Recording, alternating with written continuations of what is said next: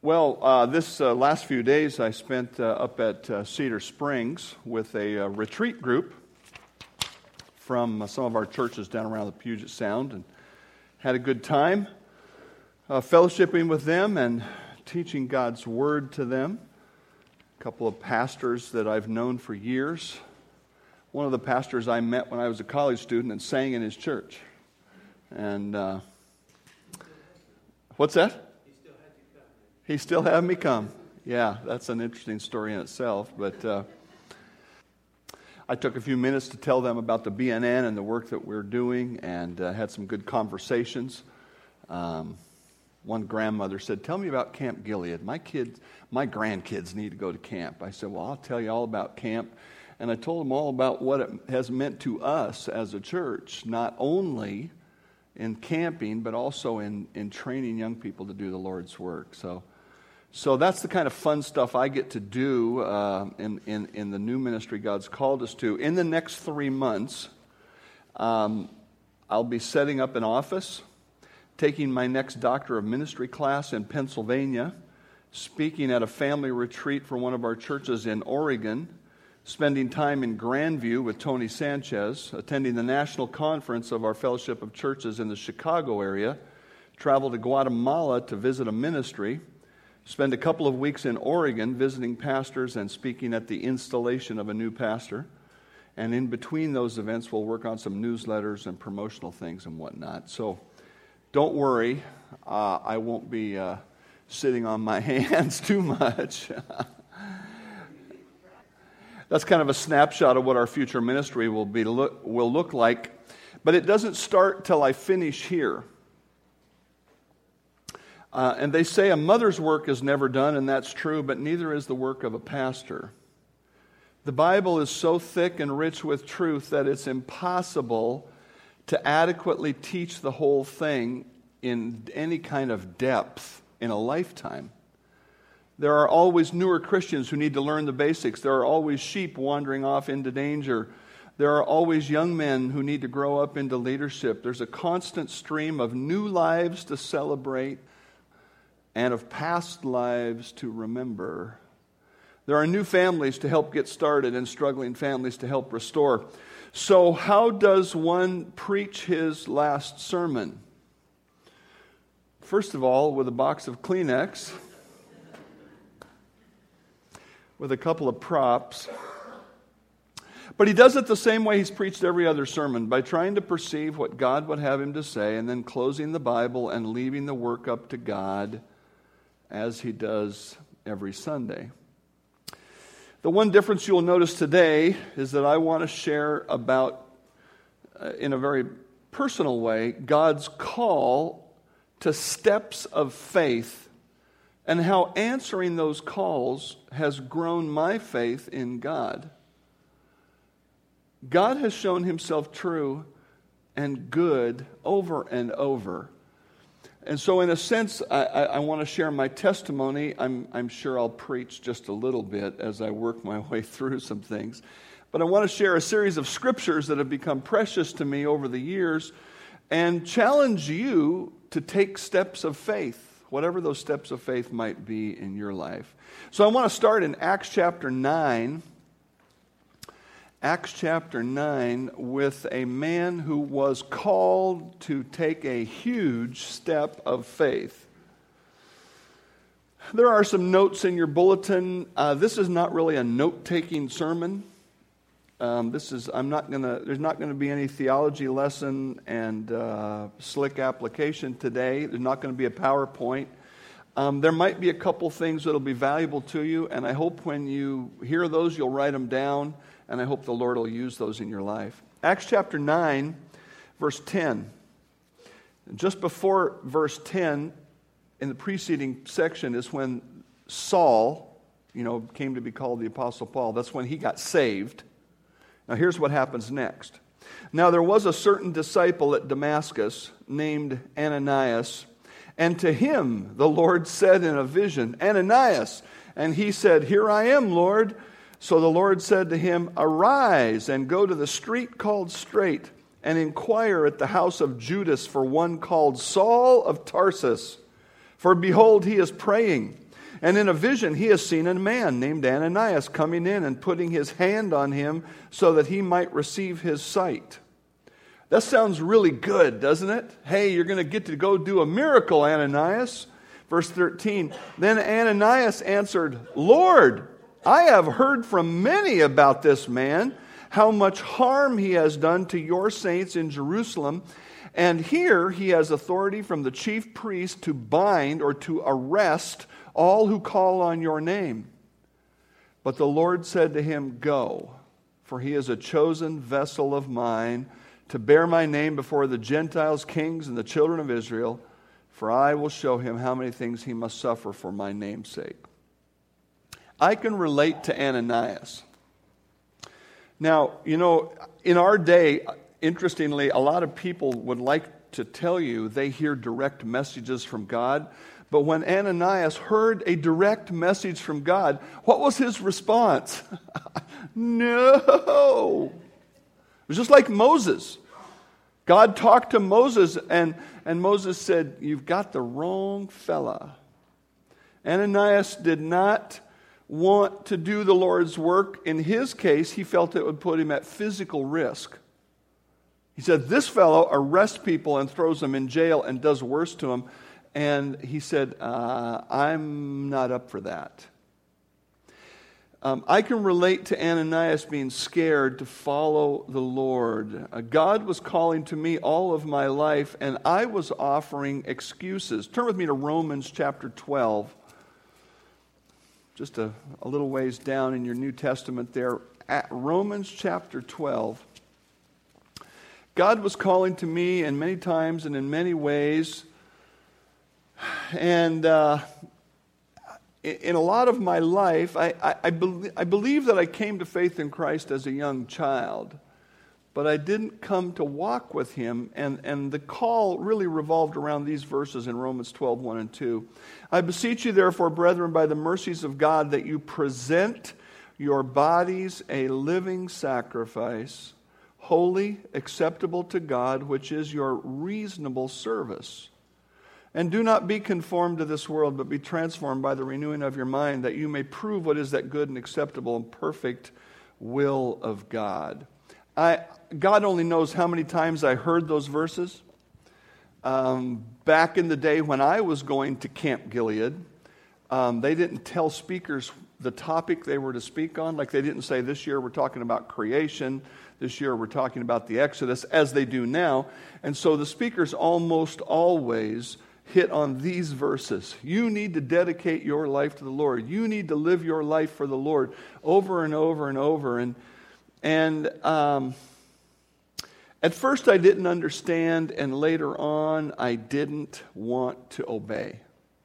I did not want to do what verse 1 says, to put my body on the altar of sacrifice.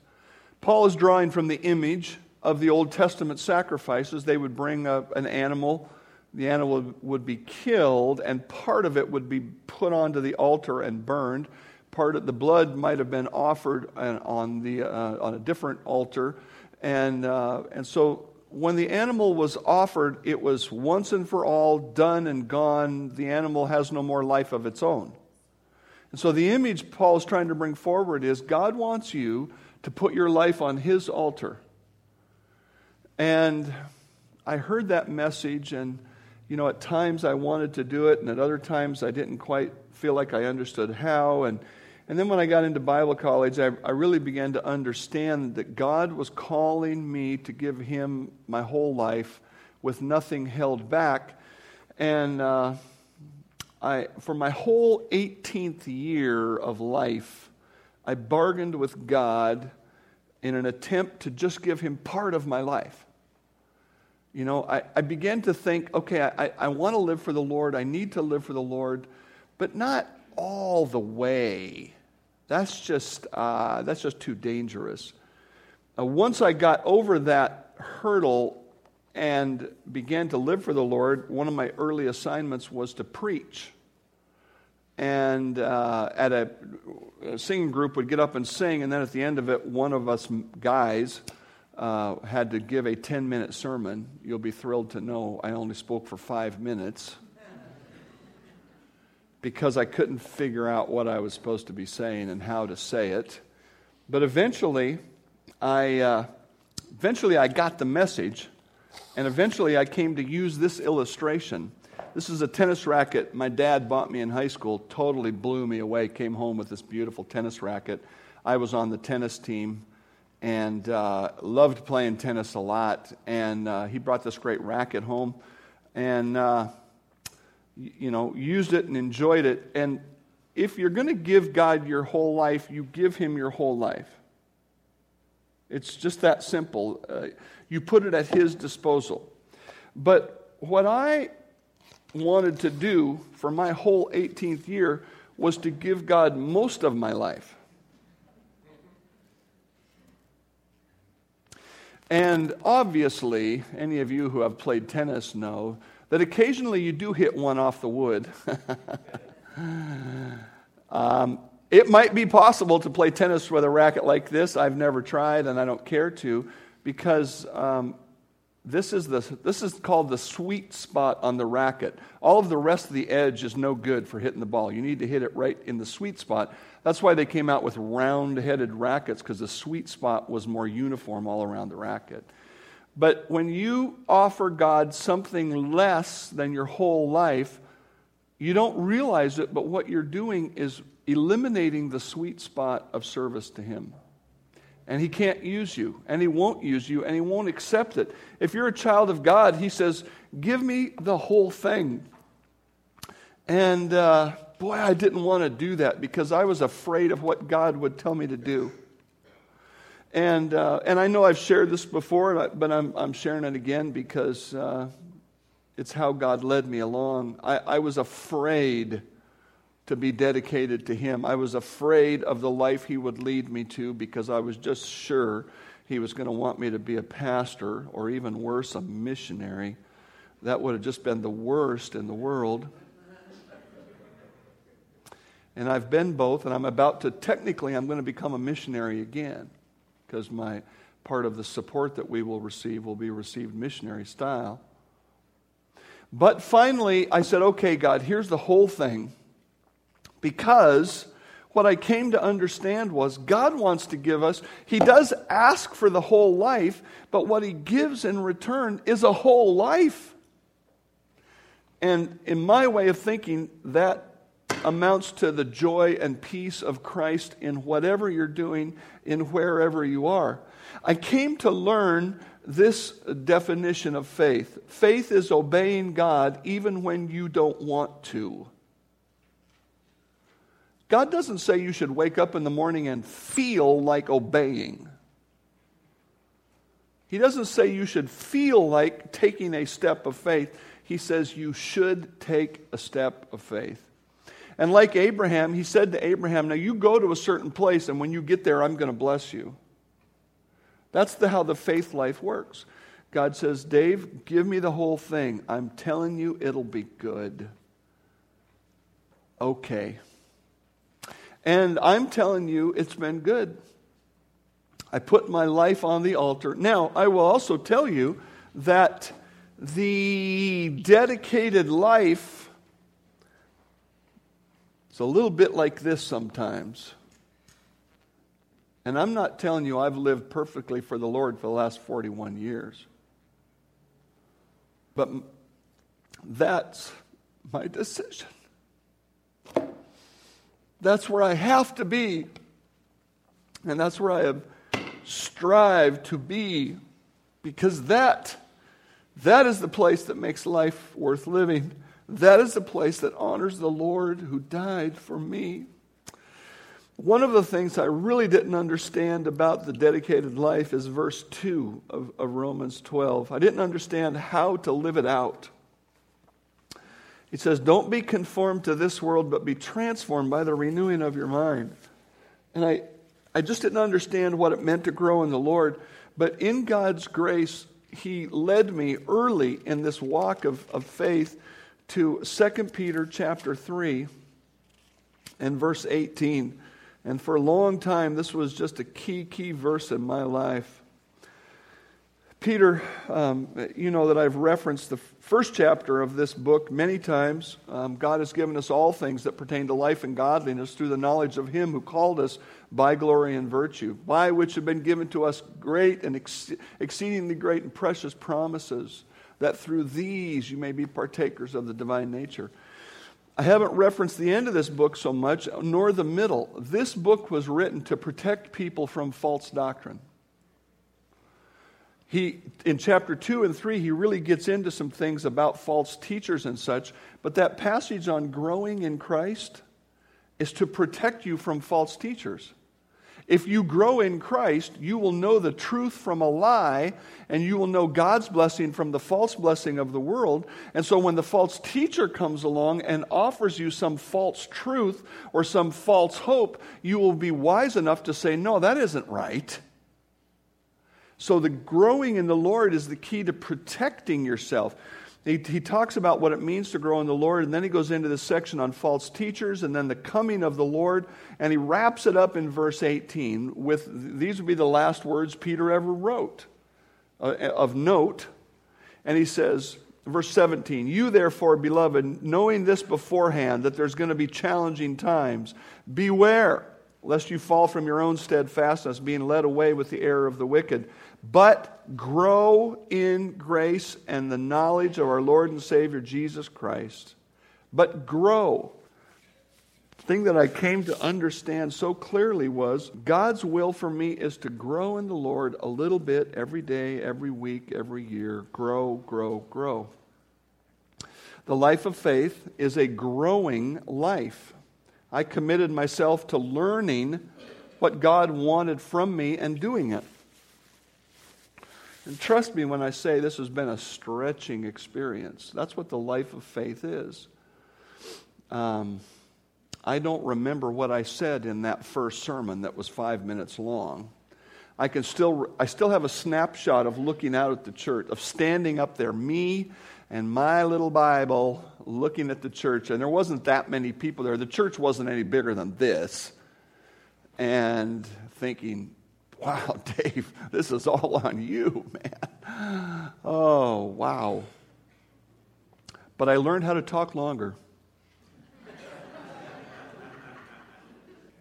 The faith life is a growing life. Problem is, when you get to this age, you got so many things rattling around your head, you have to decide what not to say rather than what to say. Early on, I discovered another faith-encouraging passage in Mark chapter 10. Mark chapter 10, in the early part of Mark chapter 10, Jesus spoke, or in the middle part, he spoke to a man who was rich. And he said in verse 21, "Go your way, sell whatever you have, give to the poor, and then you will have treasure in heaven. And come, take up the cross and follow me." But he was sad at this word, and he went away sorrowful, for he had great possessions. He was a rich man. And then, verse 23, Jesus looked around and said to his disciples, "How hard it is for those who have riches to enter the kingdom of God." And the disciples were astonished at his words. But Jesus explained a little bit more. "Children, how hard it is for those who trust in riches to enter the kingdom of God. It's easier for a camel to go through the eye of a needle than for a rich man to enter the kingdom of God." And they were greatly astonished, saying among themselves, "Who can be saved?" You know what they're thinking? Who's going to give up their dependence on money in order to get saved? They just thought that would be the greatest miracle of all. Verse 27, "But Jesus looked at them and said, 'With men it's impossible, but not with God. For with God all things are possible.'" Marvelous truth about preaching the gospel is God makes people hear it. Even those people who are dependent on money or stuff or whatever. Verse 28, though, here's Peter. You know it's coming with Peter. Peter began to say to him, "See, we have left all and followed you." You know, they literally left their nets, their fishing business, and literally, physically followed Jesus. Okay? And so Peter says, kind of swelled up with pride, "We've left all to follow you." He doesn't say it, but he infers, what do we get? Great job, Peter. Verse 29, though, Jesus said, assuredly I say to you, there is no one who has left house or brothers or sisters or mother or father or wife or children or lands for my sake and the gospel's, who will not receive 100-fold now in this time, houses and brothers and sisters and mothers and children and lands with persecutions, and in the age to come eternal life. But many who are first will be last, and the last first. Now, God is not saying there that in order to follow Him, you have to take a vow of poverty and celibacy. That is not in the Bible. That is not God's will. But what He is saying is this. There are times when God calls you to let go of something in order to serve Him. And He says, if you have to let go of something in order to serve me, I will take care of you. I will pay you back. He says here 100-fold. Now, in my life, and really this is where it begins to be our life, as we started talking about marriage, I said, now I'm going to be a pastor. That's what God's called me to do. And so if we proceed from here, you need to know you're going to be a pastor's wife unless God does something different. And she said, okay. And that means you don't get to choose where you live. You don't get to choose where you go to church. You don't get to choose how far away you live from your family. You don't get to choose how much you're going to get paid. It means you go where God calls and you trust Him to provide.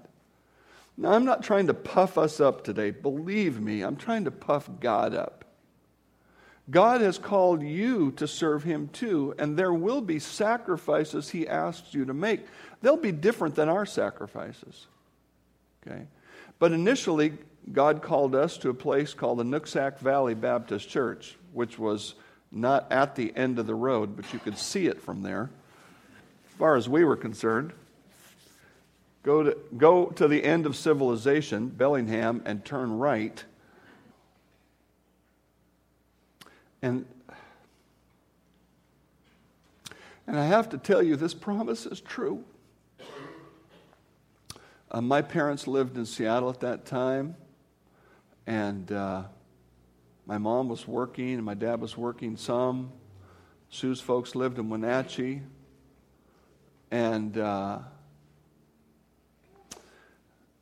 as you think about family and connection and so on, there's a challenge there. There's something to let go of, but God was true to His word. And I would just give you one example of that, and that's in the birth of our twins. I remember a day when the doctor said, and this was back before ultrasounds were common and regular. He said, I want you to go have an ultrasound to rule out the possibility of twins. So we went and had the ultrasound and came back, and I told the doctor that did not rule out the possibility of twins.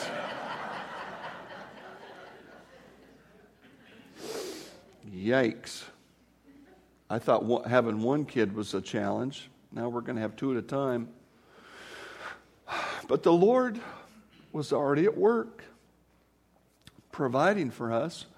And the pastor went to a lady in the church who had had twins and said, what can we do to help them? We didn't have to ask for help. The church gave us a shower and gave us enough paper diapers to last 6 months. Worth a small fortune, obviously. Gave us all kinds of other things, all kinds of clothes. But probably the most important thing they did was the ladies of the church were organized by the wife to where they came to our house 4 days a week for 6 months to help Sue.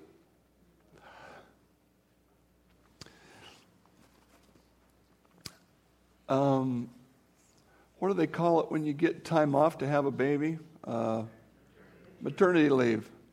My pastor didn't know what that was. One of the conflicts he and I used to have was over taking a day off, much less the thought that I'm going to stay home and help her with the kids. But God provided. Ministry went on, and the Lord provided. And that's just the beginning of God answering this promise. None of our kids even got married in the town we lived in, much less chose to live near us until we moved here, and God worked out a series of circumstances to bring them close, and that's been a wonderful blessing, and to have my parents here close. But what I want to tell you is this. If God calls you to let go of something for the sake of the gospel, that's what this is about.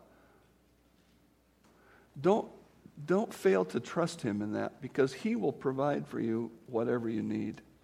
God promises to replenish our supplies when we give to Him. Well, God kept calling me to trust Him in greater and greater ways. The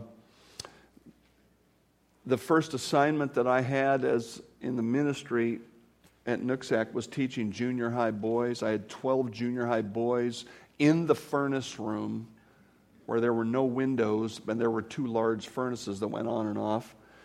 And maybe God was trying to see if I really wanted to stay in the ministry. I don't know.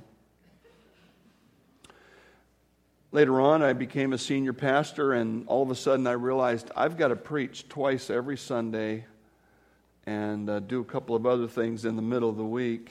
And wow, I as a youth pastor, I struggled to do less than that by a long shot. One of the great faith-stretching things God led me into was police chaplaincy. I became a police chaplaincy through the invitation of an ungodly sheriff. The sheriff had gone to a seminar, and he heard what police chaplains can do, and he came back and invited all the pastors in Morrow County to come to a meeting, and we listened to this chaplain talk who he'd heard talk. And when the chaplain got done in an hour, he said, "You're all chaplains." Boom. Everybody who wants to be a chaplain is. And I thought, okay, let's see what happens. Do you know what the number one thing is that used to be why sheriffs and chiefs of police want chaplains? Death notification. Police officers, especially unsaved police officers and firefighters, hate to tell anyone their loved one has died. And the reason for that is pretty obvious. They're not comfortable with death, period. I know you say, well, they're out there with all these people and all these situations. That's not death.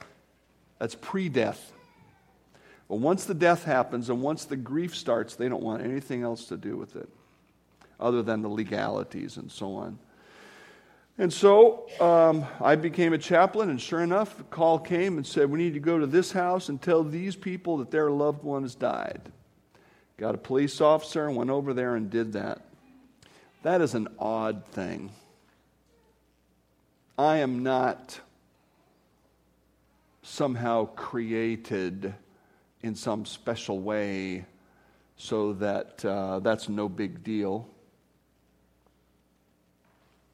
But it's a faith-stretching endeavor.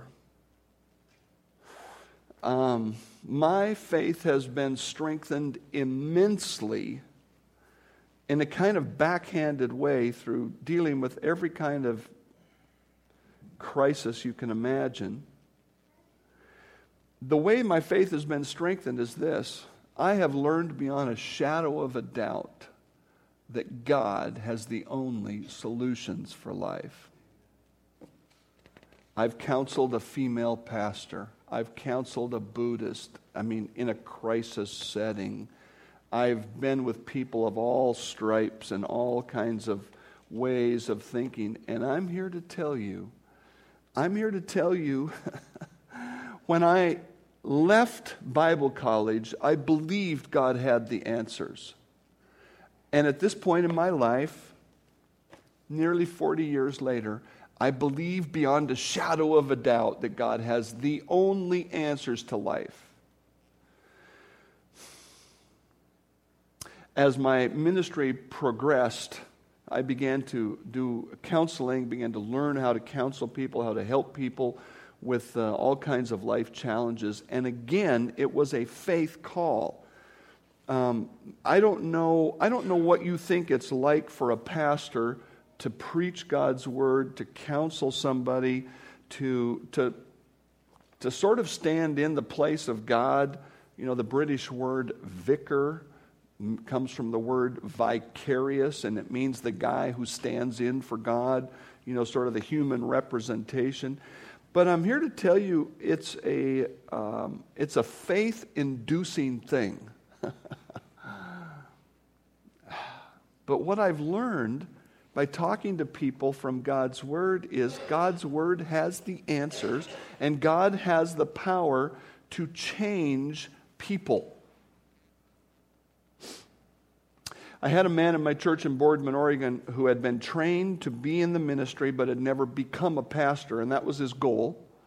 And he was an electrician and worked, you know, in a heavy industry, and he used to go and preach in a lot of churches when they needed a pastor to preach. And he told me one time his philosophy of ministry. And his philosophy of ministry was this: don't raise your hand and don't say no. What did he mean? He meant don't go around telling everybody you can do this and you can do that and inserting yourself here and inserting yourself there. He said, but when God calls, don't say no.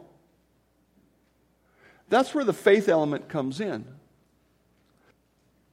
A lot of people think not a lot. Some people think I'm not that smart for taking this job that I'm taking because they think maybe there's not a big future for the Baptist Network Northwest. They're wrong.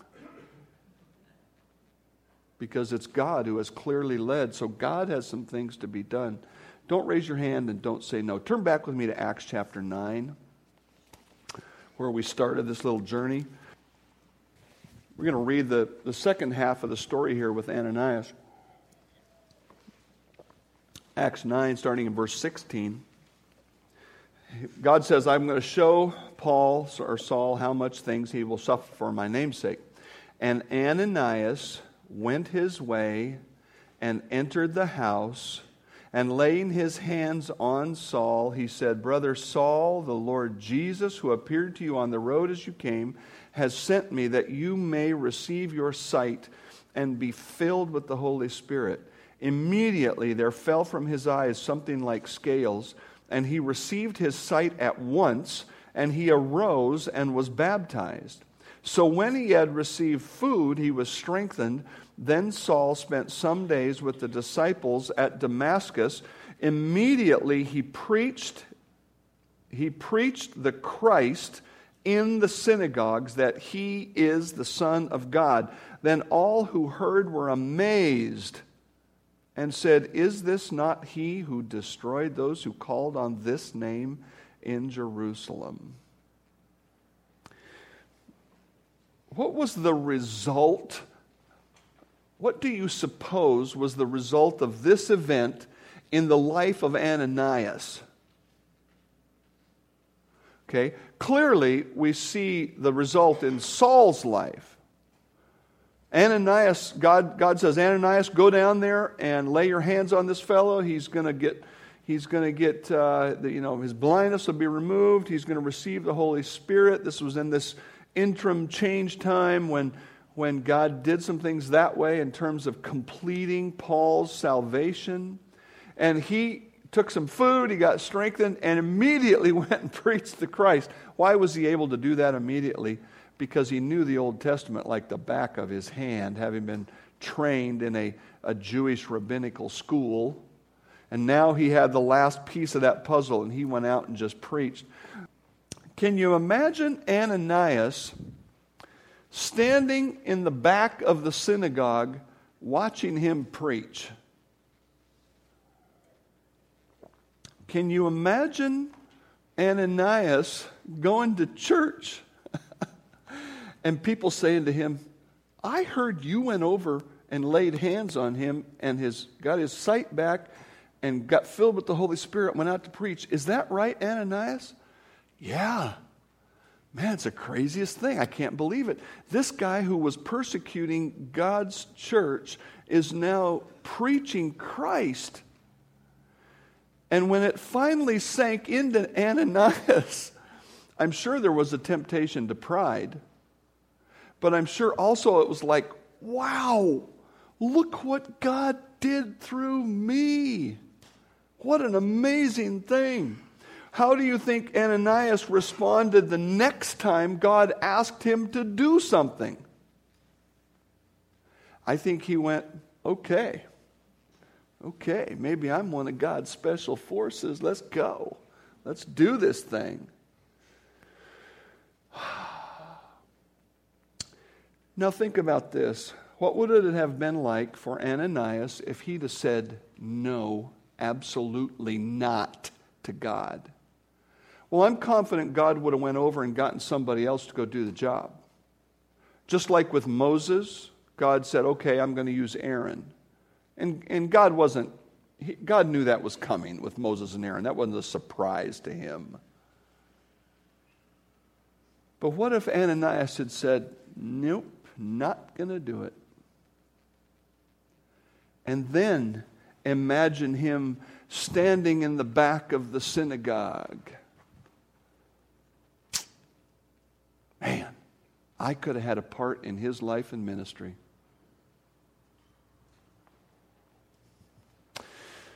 You can say no to God to an extent. At some point, God's not going to take it anymore. But what blessing might you be missing? What is it that God's calling you to do? God doesn't speak to us the way he did to Ananias. He speaks to us this way. The vast majority of everything we need to do is right here. And it's either specific or it's the application of what's here. You know, me saying yes to God's leading to preach really is based in God's truth that somebody has to preach, and then the prompting of the Holy Spirit. The vast majority and the stuff that we struggle with most to live by faith is the commands of God's truth. God calls us to apply his truth, starting with dedicating your whole life and letting God lead you where it will. You don't need to know the end from the beginning, only the one who is calling you. As a young pastor, I couldn't have ever imagined the next 3 months of my life. What I just read to you, the stuff I'm going to do. I couldn't have imagined having this responsibility that I'm going to have and this ministry opportunity. It'd just be the craziest thing you could have ever said to me. All I could think of as a young guy in the ministry was, how in the world am I going to get a devotional ready for the youth group tonight? Man, that was the biggest challenge I had. You don't need to know the end from the beginning. You just need to know the one who is calling. I can't imagine missing any of the blessings I've had on this journey of faith. Any of the blessings that we have had. My last word to you is this. Follow the Lord with no exceptions, and your faith will never stop growing. Mary Ann's going to come, and Sue, I'm going to sing a song as I conclude my thoughts today.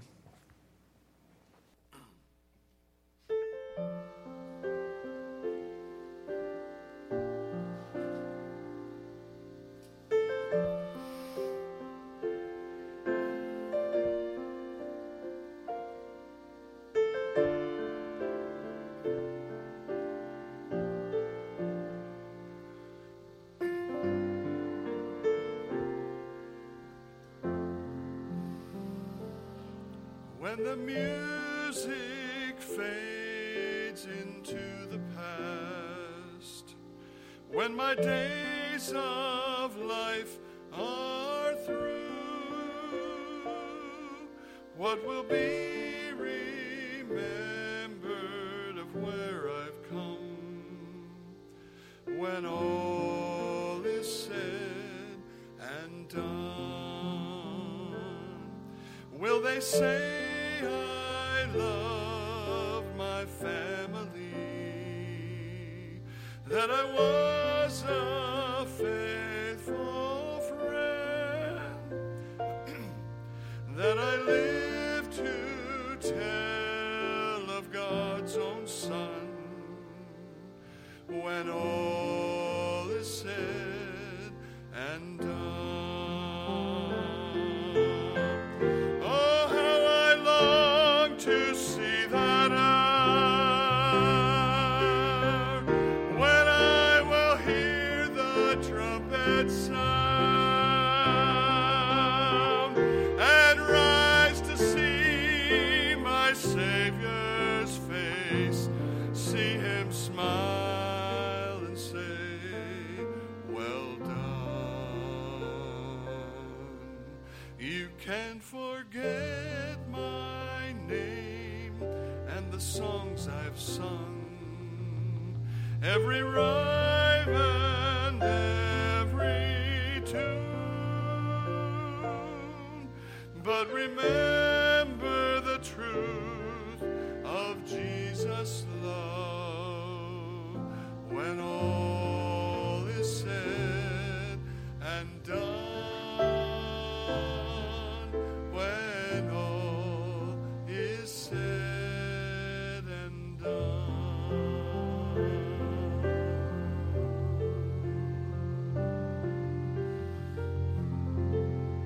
Let's bow in prayer. Heavenly Father, I do pray that my name will be forgotten, but yours will be remembered. I do pray that I will always take the steps of faith you call me to take. And I pray that for my people, your people here. I pray that they will not shrink back from the challenging calls, whether it be the call of Scripture or the call that you send their way through some other person, some invitation to ministry. I pray that they will take those steps and that their faith will grow. And I pray that as the years go by, it will be our joy to fellowship together and to see the growth in both of us as we see how you've worked in our lives. Thank you for your transforming truth. I pray that it'll do its work today, as it always does. I pray in Christ's name, amen.